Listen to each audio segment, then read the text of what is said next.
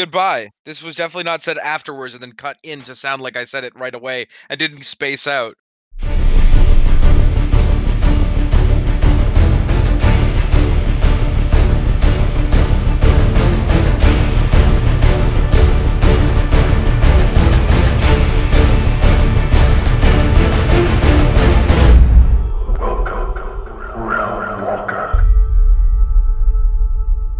Welcome, Realm Walkers.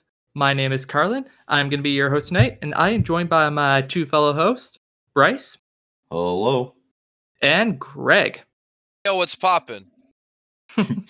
Many things. How are you guys doing? Well, I guess I should do it in proper order. Greg, how are you doing?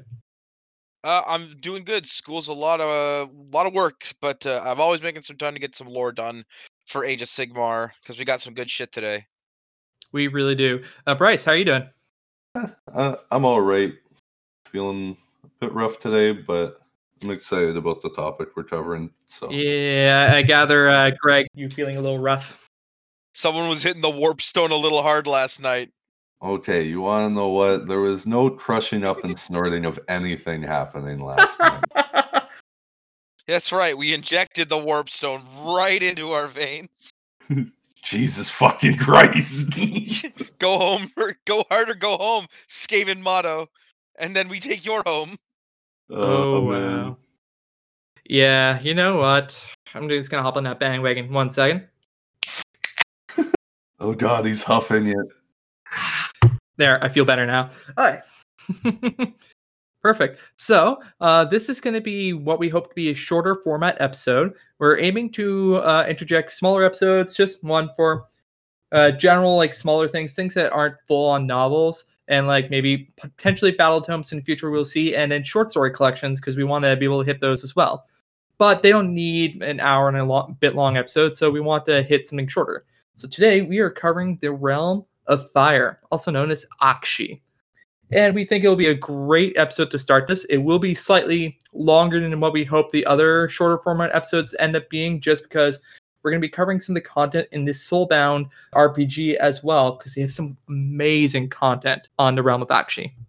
Mm-hmm. Perfect. So I'm going to give a light explanation of Aqshy. So anyone who's listened in the prior episode, you don't need to listen to that to understand this, but if you have listened, you know the Realm of Aqshy is a very, very dark, miserable place, but that was at the point in the Age of Chaos. Aqshy isn't always like that. It is always a realm of passion and kind of volatile emotions, but there is beauty to it. It is very much a place of fire, magma, and that, but it's also a place where metal gets forged and beautiful constructions are able to be made. Aqshy is also known as a bright realm to the people because of the sheer amount of light from all the fire. There is a lot of culture there. People are able to survive, even though you think burning crazy people couldn't there. There is thriving cities and a whole culture in Aqshy. There is water in Aqshy, even though it probably evaporates and the lakes are much smaller than in regular realms, but there is different types of weather. It's just, in general, way warmer than other realms. And I really like the philosophy of the Aqshian people. This philosophy is to burn brightly and well. Life is to be lived fast, hard, and violently, which means essentially life is going to be short there. So they want you to live it to its fullest in a very short amount of time. They have coming of age rituals such as like cliff diving and sulfur running and a whole bunch of other things, which may kill the people who are doing them, but it is all part of that whole burn brightly and well motto philosophy. So what you're saying is their cultural motto is YOLO. Hello? Yes. Okay. Yeah, no, it makes sense. Yeah, so essentially YOLO is their whole life philosophy. And that is the realm of Aqshy. People are trying, to live life to its fullest because it may be short, especially when the ages of chaos happened, then everything became a lot more short and a lot more burny. And speaking of which, Greg, mind breaking down the history for us? All right, so I'm going to be covering a brief history of the land of Aqshy, starting from the Age of Myth and going through to the Age of Chaos. So I'm taking my information from the core rulebook, as it's what I have read. And the very first little story we see from the Age of Myth is known as the Duel of the Great Worms. So at the very dawn of the Age of Myth, the great solar drake Ignax, is fighting the father of serpents, the great Nagendra. They are battling each other for the domination of the heartlands of Akshi. And after a tremendous battle, Ignax does come out on top, but he's weak and he's tired. And Grimnir, seeing that Ignax is exhausted, shackles him to the land of the chained sun, and that way his people will always have light and fire. Moving Pretty forward, cool. the next big event is after Grimnir is freed by a Sigmar. So the next big event we see is known as the Rage of Grimnir. Grimnir, after being freed by Sigmar, not wanting to be indebted to the god, asks, "What foe would you like me to slay?" And it is decided that Grimnir will battle Volcatrix, the mother of salamanders. The two of them battle, and it's a tremendous, ridiculous, like realm-shattering battle, and a volcano is formed just from the embers of their destruction, of their mutual battle. And from this battle, Urgold, which is a very important resource, is spread across the realm of Akshi. And it also cleanses the land of sort of the foul dusts that made it uninhabitable. And moving forward, this is when we finally see the sort of basis of society and civilization form within the realm of Akshi. Sigmar sort of oversees for a little bit as people begin to finally start to work together. Wars and rivalries are sort of put aside. Traders are moving around. Great cities are finally raised. And we finally see the name of two very important, very, very important nations. They are the nation of Batar and the nation of Asperia. The nation of Batar becomes this powerful merchant civilization, and Asperia becomes this very powerful nation of wizards. And there's also a huge amount of people and civilizations that exist beyond these two that are basically kind of left behind. They're still barbaric and warlike. For simplicity's sake, I'm not going to go through all of their names because there's so many names of different barbaric tribes, but for now what you need to remember is Batar is the merchants, Asperias are the wizards, and there is a large swath of people that are kind of left behind, still in the old ways of barbarism. And these people actually see at this point Sigmar as this god of might and self-preservation. So as these sort of the stuff, or as nations and civilization starts to grow, Batar and Asperia actually become sort of like rivalry, but also beneficial to each other, as each one is driving the other nation to these amazing heights, advancing at incredible speed. And so as these civilizations begin to rise, the greatest currency and the most important currency in Akshi begins to, or the most important resource in Akshi becomes water. It's very hard to get water in the realm of fire, so it becomes worth almost more than gold itself. So, with water becoming this incredibly important trade resource, especially from Guyane, there is, I believe they call the water of Guyane is so super nourishing that they actually import it through the realm gate to bring to their farmers because it is that valuable. I'm going to stop you right there. Okay, is there a problem? Guyran. Okay. You're saying Guyane. Guyran. You're right, it is Guyran. Yep. How dare you make fun of the realm of life? Nah, it's fine. You guys get to make fun of Sigmar. He can mess up Guyran. Don't worry about repeating yourself. I just need to point that out, and I'm going to keep this in as a funny. Yeah, no, that's pretty funny. I like it. Okay, so it's Guyran. I apologize to everyone out there who is a Guyran stan. As we all know, I stan the Warpstone, so I can appreciate it. Anyway, so moving on. So this water becomes this incredibly valuable resource. Trade is booming. The wizards are, they're learning new magics, creating these amazing works of art. And so Batar decides it wants to build a literal floating city for its traders to help facilitate the movement of all of these goods. And Asperia actually assists Batar by enchanting their ships with the ability to fly so they can trade even farther beyond just coasts. And so, like, everything is just going wonderfully over there. The cities are booming, civilization is going fantastically.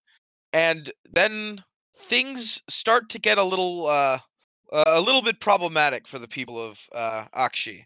So it's at this point that we see a bunch of Oruk warbands start to move into Akshi. They're looking for just places to fight, and they're sort of fighting with these barbarian tribes. And so now the orcs are kind of dealing with all these people that are sort of from this nation of barbarians. The barbarians are fighting back, and at this point, Asperia and Batan just kind of look down and they say, "It's not our problem. Out there, they can war and battle amongst themselves. It does not affect us within our walls." And this attitude is what is eventually going to lead to the downfall of Akshi. Because while these people, or while Batar and Asperia believe themselves to be untouchable because of the warring in between these clans of savages as they see them, they don't see that there are people beginning to work to kind of bring these savages and barbarians together. And now we see a very important event, and this is what leads to the downfall, and it is known as the Red Feast. Basically, a bunch of the different warlords from these war bands sort of come together, and they want to end this tribal war. So they send their champions to sort of battle it out on one of Akshi's isles. However, one of them, Skullbrand, does sort of have an ulterior motive and knows and in doing so. And while this battle, which is known as the Red Feasting, we will see the first introduction, the mighty Lord Korgus Kull, as he fights his way and sort of becomes the top fighter in this giant bloodbath of barbarian tribes. And I'm going to read this next part out verbatim because it's very, very interesting. When the death toll rises to 888 barbarian champions, the air screams, the bloodied water boils, and a great cataclysm erupts. So catastrophic is the maelstrom of blood and death that the realm gate at the center of Akshi's Clavis Isles explodes, leaving a gaping hole in reality through which the legions of howling demons emerge. And it is from this Akshi is invaded by the legions of the Chaos Gods. That is a huge moment. Oh yeah. Oh yeah, it's very important. You can correct me if I'm wrong, but this is the first time the demons made it through into the mortal realms, or am I wrong about that? It's definitely one of the opening points. I'm Yeah. pretty sure it's the first invasion. Yeah, the thing about kind of some of the invasions that happen in Mortal Realms, like between the different realms, a lot of them kind of happen in very close time. So I don't think there's a specific time frame of which one's first, but based on the order of how it's done in the core rulebook and such, we can say it's the first one. But I think like certain realms and such were all invaded at the same time, but it's kind of within 100 years, I guess you could say. Yeah. I believe the book mentions that Torn's invasion was the first one. Okay, if there's a mention, I must have missed it, but yeah. Yeah. Anyway, so this is the moment when this moment, or at least in this series of moments, this is when the Age of Chaos begins. Khorne and all of the Chaos Gods, in fact, invade Akshi. However, Khorne, who has a particular interest in claiming Akshi for his own, sends forth the greatest number of warriors or of demons. And at this point, we finally are introduced to the Gore-Tide. We mentioned them briefly, I believe, in the last part. But Korgus Kull forms a group of warriors. It is the largest group of, sort of the largest warband of these barbarians that is still around. And it is known as the Gore-Tide. And Korgus Kull builds this by basically walking up to anybody he conquers and going, "You can die now, or you can feast upon the blood and the meat of the fallen and join us in our ever-growing conquest of this plane." At this point, tons of people begin to just take that option. They are afraid to die, so they join with him. They don't fully understand what is happening yet, and tons of people begin to fall and join this rising tide of barbaric warriors. And I need to correct you, Greg. What? Yeah. Corgus Call said cannibalism or death. Get it Ah, right. Cannibalism or death. Cannibalism or death. all right. Fair enough. I mean, I'm sure that he said it in many different ways: cannibalism or death, eatus or yeetus, things like that. Eatus or yeetus. Oh my. Oh. That was good. And yeah, so of course, Batar and Asperia are absolutely horrified at what's going on, and again, they choose not to intervene. They just close their gates and go, "It's not our problem." And between the two nations, the first to fall is Batar.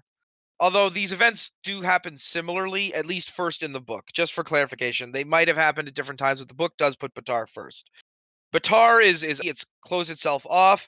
However, Nurgle, seeing that Batar is basically this lifeblood of important resources with water, decides to send this massive plague fleet to just decimate Batar. In a week-long battle, their navy and the city is just destroyed. And the kegs of water, or the barrels of water, are washing up amongst all of the shores across the entire land for weeks afterwards. There was that much destruction. All I heard was keg. Oh, okay. So yeah, so these kegs of Nurgle's brew wash up everywhere, and of course they have now been tainted by Nurgle. But people not realizing that this water has been tainted, simply seeing water as a lifeblood and a necessity, take it in and they start drinking it, and now disease is rampant across Akshi. Meanwhile, at this point, Kull has taken a massive land for himself. He's just like our Gortide is swathed across the land. He has this massive space for themselves that they have claimed and conquered. And Corgus Kull begins to create his red pyramid. And if we recall, this is the structure made out of millions and millions of bones, or specifically skulls that he has taken and claimed for himself. Mhm. And Asperia is not faring much better than Batar was. The mages, or the scions of Tzeentch, have specifically targeted Asperia, and the two of them, the battling is so intense that the land itself begins to literally crumble away, being diminished and eroded by Chaos's touch and this battle that is just going on. And while they seem to be evenly matched, a legion of Khorne appears basically on the other side of their territory, and Asperia, realizing they have absolutely no chance against this army of Tzeentch and this army of Khorne, retreat to their inner cities, lock the doors, throw up magical wards, and just hope for the best. Again, just retreating when they could have been invading or fighting back, because at this point they have neglected the responsibility of being this powerful nation and taking responsibility for action, that they have just let Khorne and Tzeentch and Nurgle and all them completely destroy their plane. And it begins once they close themselves in, what is known as the Red Century. And at this point, 100 years of war, grinding attrition between the few remaining forces that believe in Sigmar and believe in order, and these legions of barbarians and demons ensues. The land becomes just choked with blood and gore, so much so that plants can't grow anymore. Water becomes completely just choked with blood. You can't drink it anymore. And the heroes and the warriors of Akshi just start beginning to vanish in the middle of war. There's a flash of light, and their warriors are gone, which of course we now know was Sigmar grabbing them before their death so he could make them into the Stormcast. However, these desperate people, they're so desperate, they basically either just let themselves be conquered or are no force to being conquered, and many just resort to cannibalism, as it's the only source of food that is left. And it's so bad for everybody that we even see a little mention here.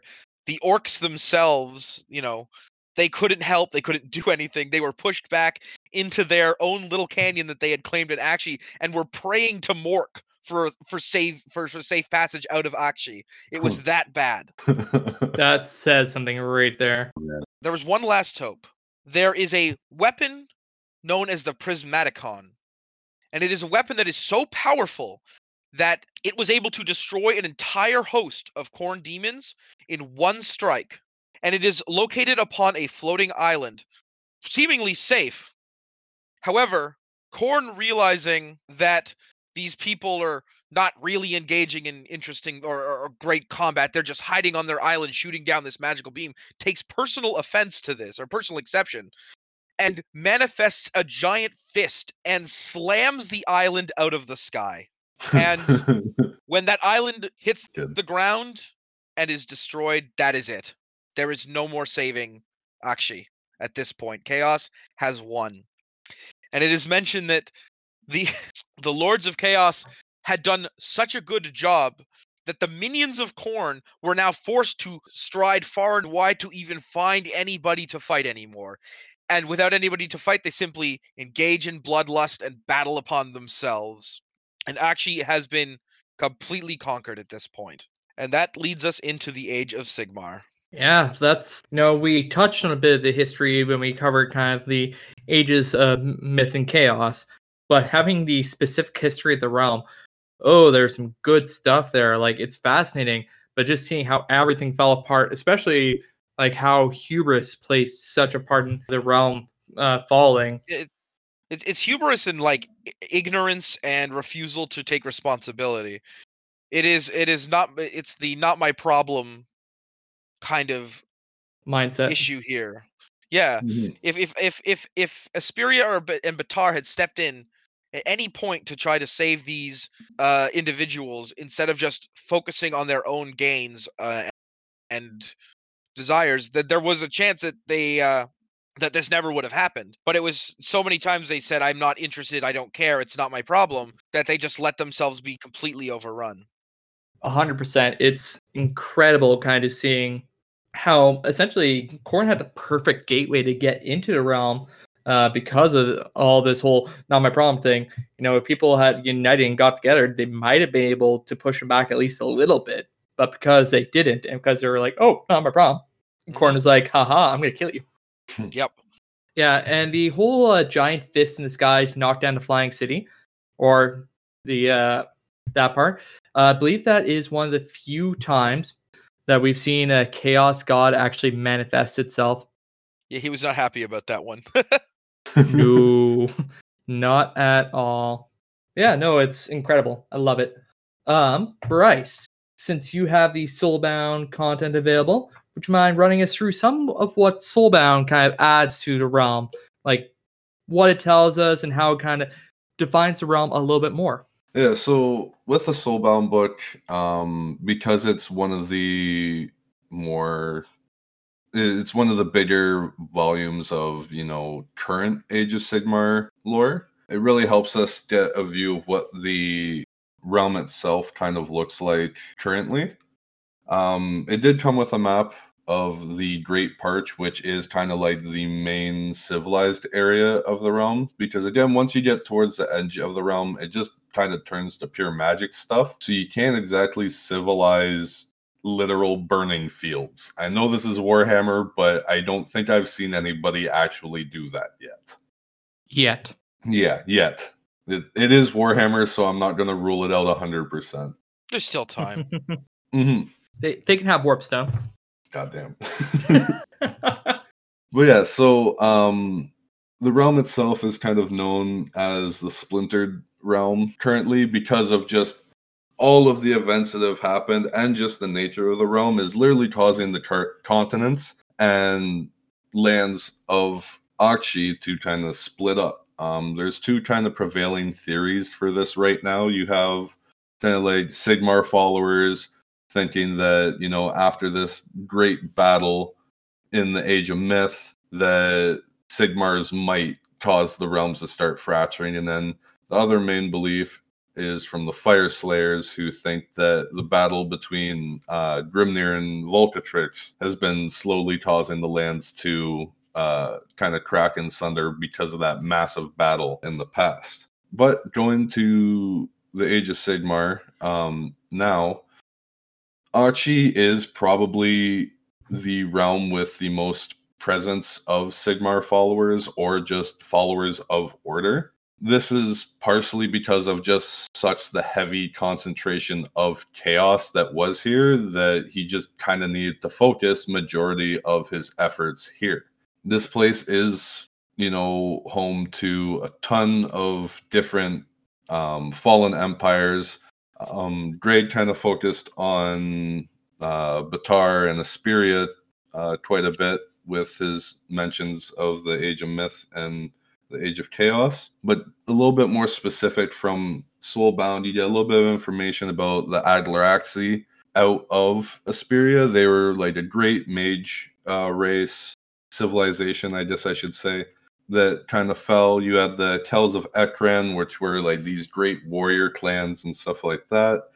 And then there's also a mention of the Vitrolian vassal kingdoms of Cinder, but I couldn't find very much information outside of that. Again, like Greg mentioned earlier, they're still prevalent now, but a lot of the survivors from the Age of Chaos ended up joining up with Torgus Kull and Asgortide, so that is still a major thing, even though it's hundreds of years after the Age of Sigmar has kind of started in Aqshy. So kind of getting like a more current view of specific areas of the realm. Batar was never completely lost to chaos. They got the crap kicked out of them, but there is still one major city called the Floating City. It's kind of like the main source of sky commerce, and it's the main kind of source of power, center of power for the Terradron in Aqshy. Okay, so the city did actually survive then. The Yeah, book's yeah. a little unclear. Yeah, it might be. Yeah. It might just be, different writers and stuff like that. No, it's I'm coming from the book. If anybody is worried that I made a mistake, I'm coming from the main book here and learning. So Bryce knows a lot more than me. And yeah, the book doesn't quite explain. It says that the fleet is destroyed, which I of course assumed meant the city itself was destroyed. But it's nice to know that it survived. So the city wasn't made out of the fleet. The city itself is like just a massive, I guess, I don't know, steampunk floating city. And they had multiple, like tons of these cities throughout Batar, but like you said, they were basically just brought down by Nurgle being an asshole. I mean, a great loving grandfather. I'd say Nurgle's not an asshole. Here's my gift. My gift is death. And you know what? It's Nurgle, so that might not actually be a bad gift. Kind of going back to, the people that do inhabit the lands, still, there was a mention of these buccaneer lords that sail across the boiling seas. They're kind of, trying to gather as much force, as much strength underneath them as they can, because they do want to, get back to doing what buccaneers do. Outside of those two, the other like major kind of place of notice for a specific like faction is Vastardi Mont, which it looks like it's pretty central to the Great Parch. Is the main home of the Fire Slayers, and I believe Greg mentioned earlier was actually the like final spot of fighting for that great fight between Grimnir and Volcatrix. But other than those cities, we have seen the rise of a lot of cities of Sigmar in Aqshy. Like I said, this is kind of the main place of his power because of how much chaos was here. So we've seen cities of Sigmar. I guess this first one, not so much a city of Sigmar anymore. Anvilgard was one of them. We have Tempest Eye, which is kind of a major place for the elves in the realm.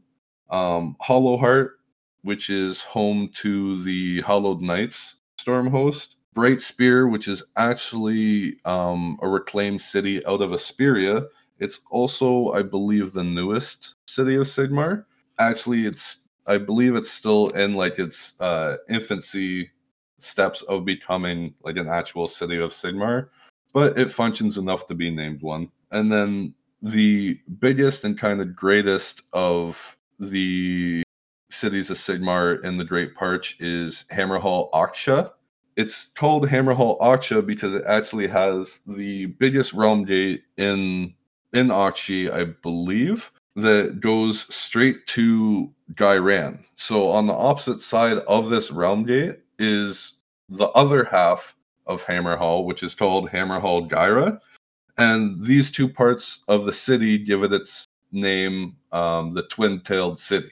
Again, this is kind of like the biggest, greatest city in, I believe, both these realms, now that I think of it. And they're just like absolute massive metropolises that, there's these towering bastions throughout the cities and, artillery batteries along pretty much every side of the city to protect it. You have these giant mobile cog forts that kind of roam around the city. They're like literal mobile bases that kind of just roll around and protect it. So like this place is really the center of Sigmar's efforts in this realm. But outside of these cities, like we've heard, not everything is super terrible anymore. Like things are still bad. This is still the realm of fire, so it's not like you're going to be seeing great plains of grass everywhere and stuff like that. The land has been kind of reclaimed. It's kind of morbid, using the blood of, like, I'm trying to remember the name. I want to say zealots, but it's not the name. Flagellants. But yeah, they kind of use the blood of Sigmar's followers to cleanse the land, so everything's not so chaos ridden anymore, and like the lands are hospitable to a degree. You can find actual like great plains of grass and stuff like that, but that's probably where most of the wildlife is going to be. So they're not exactly the safest places to be because of the wildlife and, roaming war bands and stuff like that are still very much an issue. But these dangers don't stop the followers of Sigmar and the followers of other gods and stuff like that from braving these dangers to try and find the secrets and, lost treasures of these ancient empires that litter the realm. Like, they're everywhere. Like Grade was saying, Chaos had to literally go to the edges of habitable realm to find opponents to fight. So like they literally annihilated majority of civilization. Corn be going door to door and be like, have you heard the good word of corn? No, here it is. They just stab them. Well, it is the word of corn after all. There's not a lot of words. That word is ah. So yeah, I kind of really focused on, the forces of order, followers of Sigmar there, but chaos still very much has a foothold in these lands, like I've kind of mentioned. Again, Korgoskul Kull and his Gortide are very much an issue. They still harass cities, and, they still harass and just straight up kill armies that are, traveling between places. They're just still looking for a fight like Khorne followers like to. They still have the issue of the Slaaneshi Podunant, Havoc Wild, or also known as the Headsman of Thurn. This is kind of like a major lord of Slaanesh that just goes around murdering and killing and doing what Slaanesh do. The book says from the crackling coast to the riven depths. So kind of looking on this, it's more to like the central middle areas of Akshi are just terrorized by this Slaaneshi follower that's just trying to, make his missing god happy. Another kind of central focus for chaos is still in Asperia, with like Greg was mentioning, all those mage civilizations and stuff like that. Once they were gone, some of their secrets still were around. So once the forces of Sigmar started, getting back into these areas, they were able to start, reclaiming some of these lost magics and techniques and trinkets and stuff like that.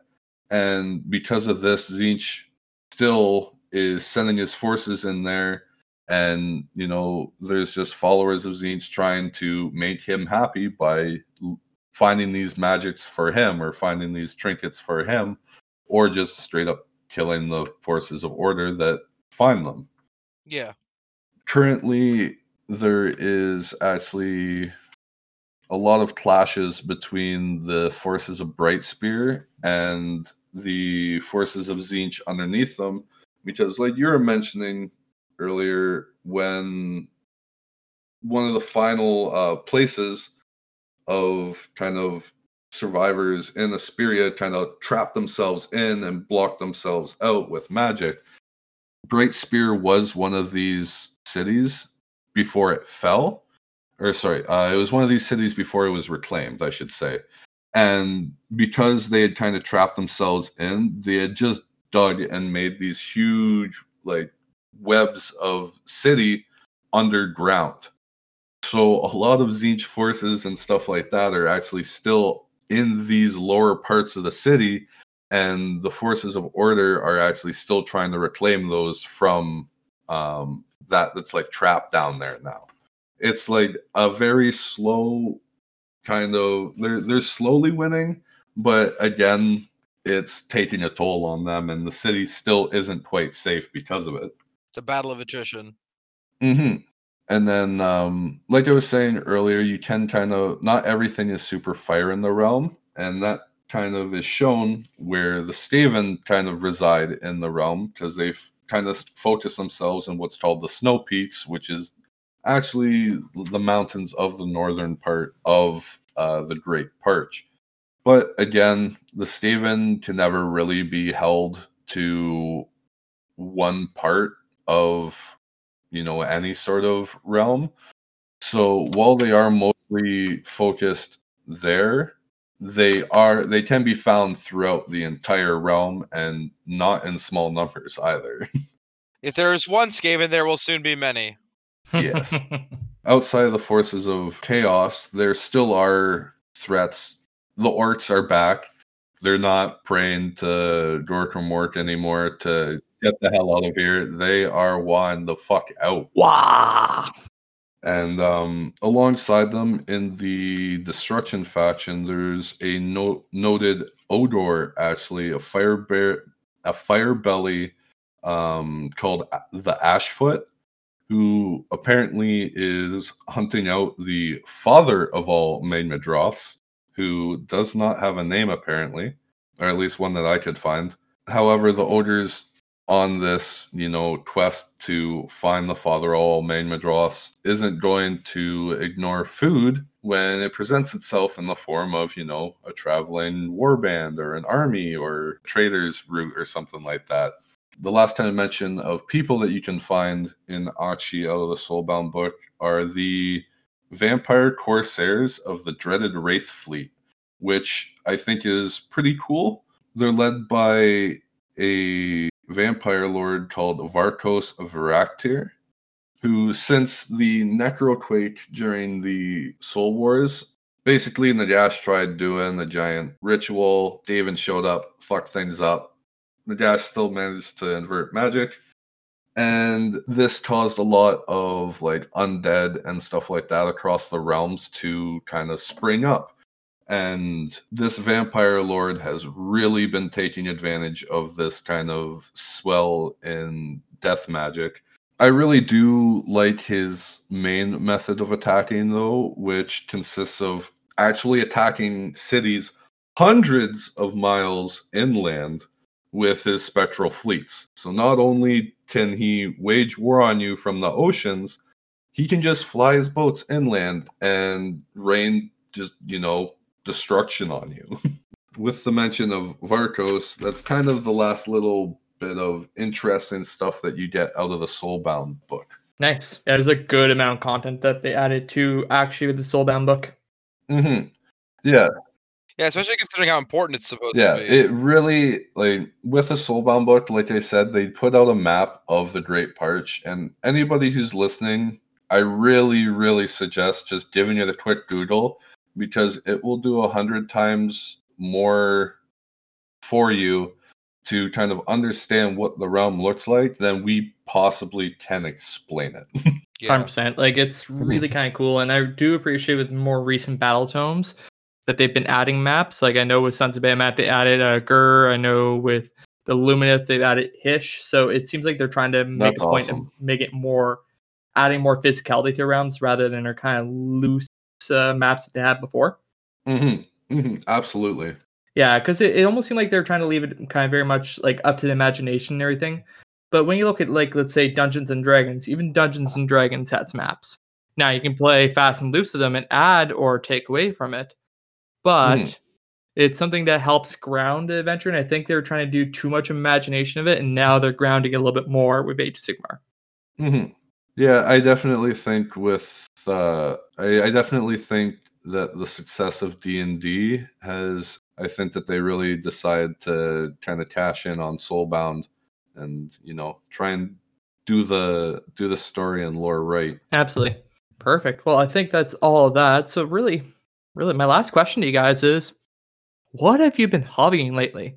Because, no, these times are tough, and hobbying's what gets us through. So, Greg, what have you been hobbying, if anything? Because I know you've been busy with school. Well, so me and Bryce actually did a joint hobby recently. Ooh. We got together and we painted. Well, we based a bunch of his Stormcast that he had left over to finish up his army. Well, I can't remember what the models were though. They were the ones with the sword and the spear. I don't remember what they're called. Was it? No, it was Liberators? my evocators. I had 12 evocators. Stormcast Oh, dudes. okay. Yeah. They're the Yeah. really cool ones that do really cool things on the tabletop. So every Stormcast to you? I mean, I'm not going to call out any Stormcast, but, you know, I definitely appreciate some more than others. Yeah. And my favorite model is apparently the worst one, the Castigators. They look like they have crossbow guns. Turns out they suck. That makes me sad. They but don't suck. I don't like them as much as I like Judicators. Fair enough. So we did a bunch of that, and at the same time, I don't know if I mentioned it last week, but I am currently kit bashing a bunch of Beasts of Nurgle.